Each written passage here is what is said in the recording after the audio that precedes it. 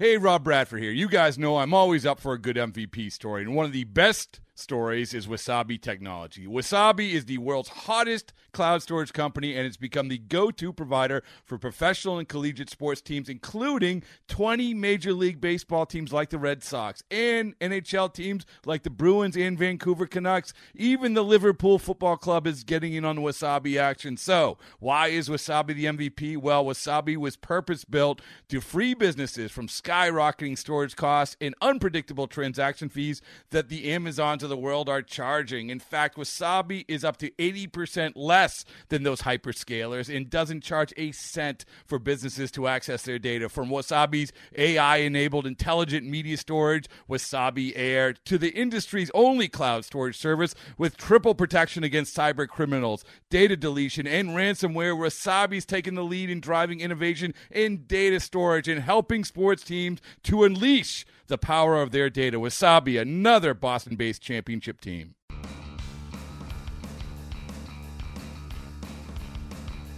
You're listening to MLB.com Extras, brought to you by MLB.tv. It's baseball everywhere. This is Scott Merkin for the White Sox podcast, and I'm joined here by former White Sox players Brian Anderson and John Eli. And first of all, thanks you guys we're here at Harry Carey's restaurant in Chicago, eating a lot of potato chips right now before we started the podcast. But I think we're ready to talk now. Thanks for joining me, first of all. One of the things that is being focused on right now is the White Sox have kind of gone into this rebuild. They're going young, and you guys were both highly touted prospects. I don't know if you were Yoan Moncada touted, were you the number one position player, the number one pitcher in all of baseball, but very high, third round pick, first round pick. What's it like when you come into the game and you have that kind of, I don't know if it's I guess it is pressure on you right before you've even thrown a pitch or hit a pitch? Well, I remember for me, first off, thank you for finally picking up a tab. Number two. Yeah, I haven't yet. Thank you for the water and free chips. Actually, the one thing I specifically remember is, I got called up in 2005, and obviously we won the World Series, which was an amazing experience, but the pressure finally got to me the following year. I know that Moncada is probably, if he's not the most highly touted prospect in baseball, he's one of them, and as far as expectations, he's extremely gifted, but for me it was tough because coming into 2006, winning the World Series, the expectations are astronomical. So, we had just traded Rowan, and so I had an opportunity to slip in there and play center field, but I had never really struggled until that season, and so struggling on a team in which just won the World Series, it was pressure unlike anything I'd ever seen. Right, I would 100% agree with you on that. Actually, I remember when I first started playing minor league ball, I never really 100% felt the pressure that some people, I guess, say that they would associate with professional baseball, because at that point I was coming out of college where it was still a game all I cared about was winning. Then once you start to see the implications that go along with playing professional baseball, the money, the level, the people behind you, I think once I started to struggle, like you said, I'm glad you brought that up, that's when the pressure really started to mount. And for me, it was in the major leagues where I really struggled for the first time heavily in 2010. Cruised through my first few starts, first few months, even my first half, and then when I hit a wall, I started to look, oh crap, hey, there's everybody behind me. There's everybody with the spotlight. It's not all sunshine and rainbows anymore. Everybody's that magnifying glass focuses on you, and it feels like every little thing that you do, and that's when the pressure really starts to mount. I think Moncada, somebody like these guys that are really, their talent is so much better than what you usually see. Some of these guys, Moncada's like one of those guys. Brian, you've seen him play probably. I can't speak to the tools that some of these guys have positional wise, because I was a pitcher and I was a non-athlete from what everybody likes to say. But these guys that need to get to the big leagues and struggle, I think that's where they really first start to feel that pressure. How tough is that? Because you guys are all good in high school. If you go to college, you're good in college. And then we've seen a couple guys with the White Sox in the last maybe 5 or 6 years, and you mentioned yourself that your first struggles are on the biggest stage. Now it's like you're being covered every day, games are telecast every day. It's not like if you go 0 for 20 in Great Falls or have a 5 ERA in Great Falls, people who look at it up online will see it. But how tough is that to struggle in the biggest? For you, I guess I can ask you first. When your first struggles, you have to handle it on the biggest stage. Well, even going through the minors, I was really raw. I mean, I was, I pitched and played center field, so I was always really a pitcher in my mindset. But as I had some success in college and in minor leagues as an outfielder, I never really looked. I never had that problem where I looked behind me, kind of wondering like who was behind me. But like John had said, when you get to the big leagues, you start struggling a little bit. Then yeah, that can be an issue. But I was so raw. I knew even when I was watching video of myself that my swing didn't look like as polished as other hitters. But when I see Moncada swing, I mean, you can tell. The one thing I noticed about him, or the two things I noticed, was physically how big he was, how big and strong he was, which seems to be the trend in Cuba or whatever. But whatever, I don't like to make speculations, but whatever's in the water down there, I want some. And number two is, it took me all of about 2 or 3 swings watching him on some video to realize like he has a major league swing. There's not much that the hitting coach is going to have to do with him other than approach. I mean, he'll strike out a lot to get going, but I mean that's just what comes with really big prospects and a lot of upside. And you're now on the flip side of it.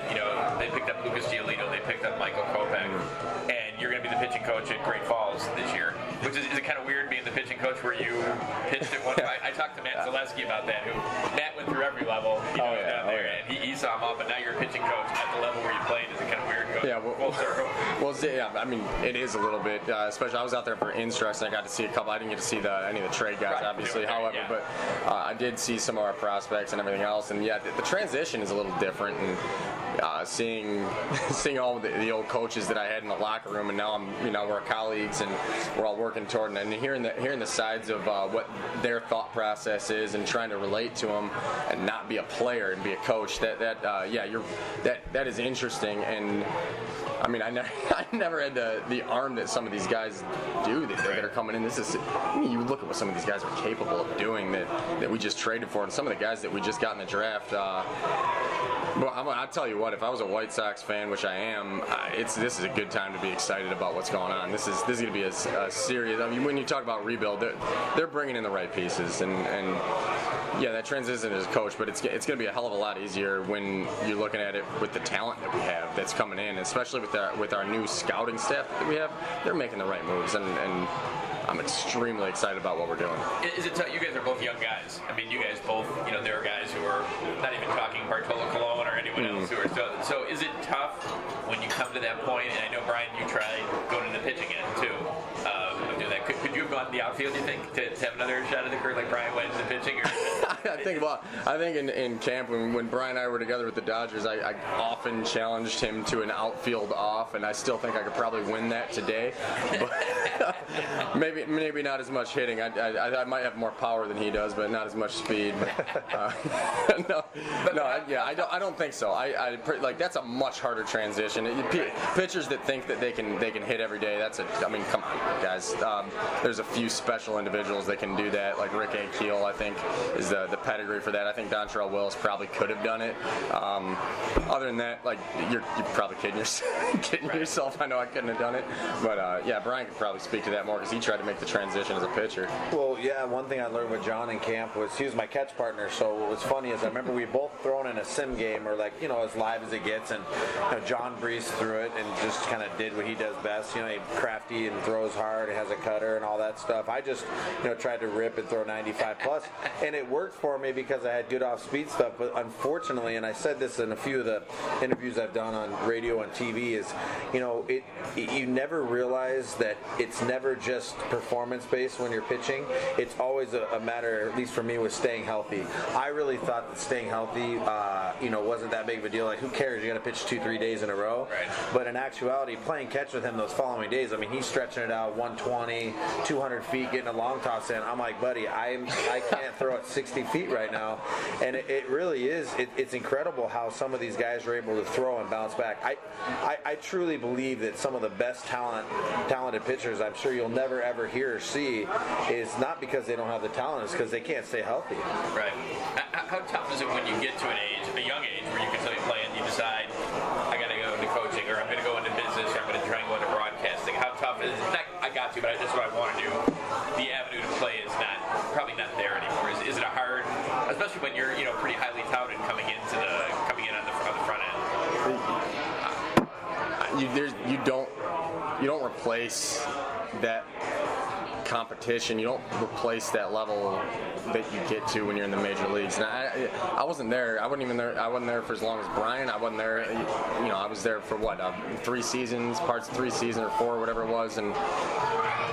Even for the brief time that I spent, you don't replace that with anything. There's nothing you can do. You can't just jump into a beer league game. You can't go and do anything differently that replaces what that gives you.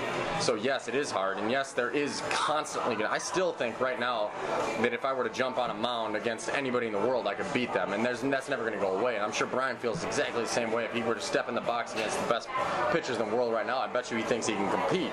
And he probably could. That's the thing. That's the hardest part, is they're not that far away. It's just everything that goes into it, and the overall health, like he had just talked about. Being able to stay healthy and being able to maintain that high of a level is so much harder than people give it credit for. It takes so much mental, just perseverance and physical will and grit and everything else that comes with it. It's tough. It's very hard to get over that hump of not playing anymore, in my opinion. It was for me. I don't know about you, Brian. What do you think? Well, you hit the nail on the head. There's really only 2 reasons why you stop playing. It's because the team doesn't want you anymore, like the ability's not there, your ability's not there, or, you just get too old. You get hurt. So, I remember last year when I went back with the Sox in 15, I truly believe, like John said, I was mentally in a much better place than I was when I was playing. I was having great at-bats. I felt great in the outfield. They were putting me in right and center field. I was throwing guys out. My arm felt great. And I was just convinced that at worst I was going to be in extended or go to AAA and just be ready to get called up. Unfortunately, I rounded third base in a scrimmage and just blew my quad out and tore something or pulled something. And at that point, you only get so many whacks at it. You only get so many opportunities. And fortunately, the White Sox were gracious enough to let me come back into camp. They didn't have to let me do that. And it was a little bit of some closure for me too, knowing like, hey, I could probably still go out there, but at 33 years old at the time and pulling my quad, and they're not going to pay you whatever it is they're paying you, a decent amount of money to sit there and ice your leg while there's 30 other guys trying to take your position. Right. I guess kind of wrapping it up, what advice would you have to these guys who are coming in that are maybe not necessarily first round picks, but these guys, Sox specifically, that are part of this rebuild that everyone's so excited about because the team has a firm direction, and they're probably going to struggle even if they end up being great. You're looking at a guy like Carlos Rodon, who went through some growing pains and now is positioned at the top of the rotation. What kind of advice do you guys give to kind of handle that pressure? Well, John had touched on it earlier, is that there's so much focus on you when you're out playing, whether you're pitching or you're playing center field, you're hitting. You always think that all eyes on you, and in some aspects that's the case. But the one thing I would tell a young player coming up is play your game, and you're never as good as you think you are, but you're never ever as bad as you are. So even in your worst of times, the chances are not everyone's sitting there thinking about how terrible you are, and even if they are, screw it. Just go out there and play and just let your abilities work. You're there for a reason. Yeah, we could sit here and talk for another 20 minutes about what people really need to know coming in. I wish I could tell myself half that stuff, but really Brian just nailed the main premise of this is you need to not get too high, you can't get too low, which was perfectly said. And don't listen to what people are saying, but always be hustling constantly. You're never good enough. You always can know more. Knowledge is power in this game, and the stronger you are mentally, the stronger you will be as a baseball player. That to me, that's the best advice you could possibly have. Know more every day, study more every day, because it's like taking a class in college. You can't ever be too prepared, and if you're ready, then you're ready, and your confidence will just take you through the rest of the season. You'll be good. Quick last thing, like 30 seconds. Greatest moment that you guys each had in your career, Brian?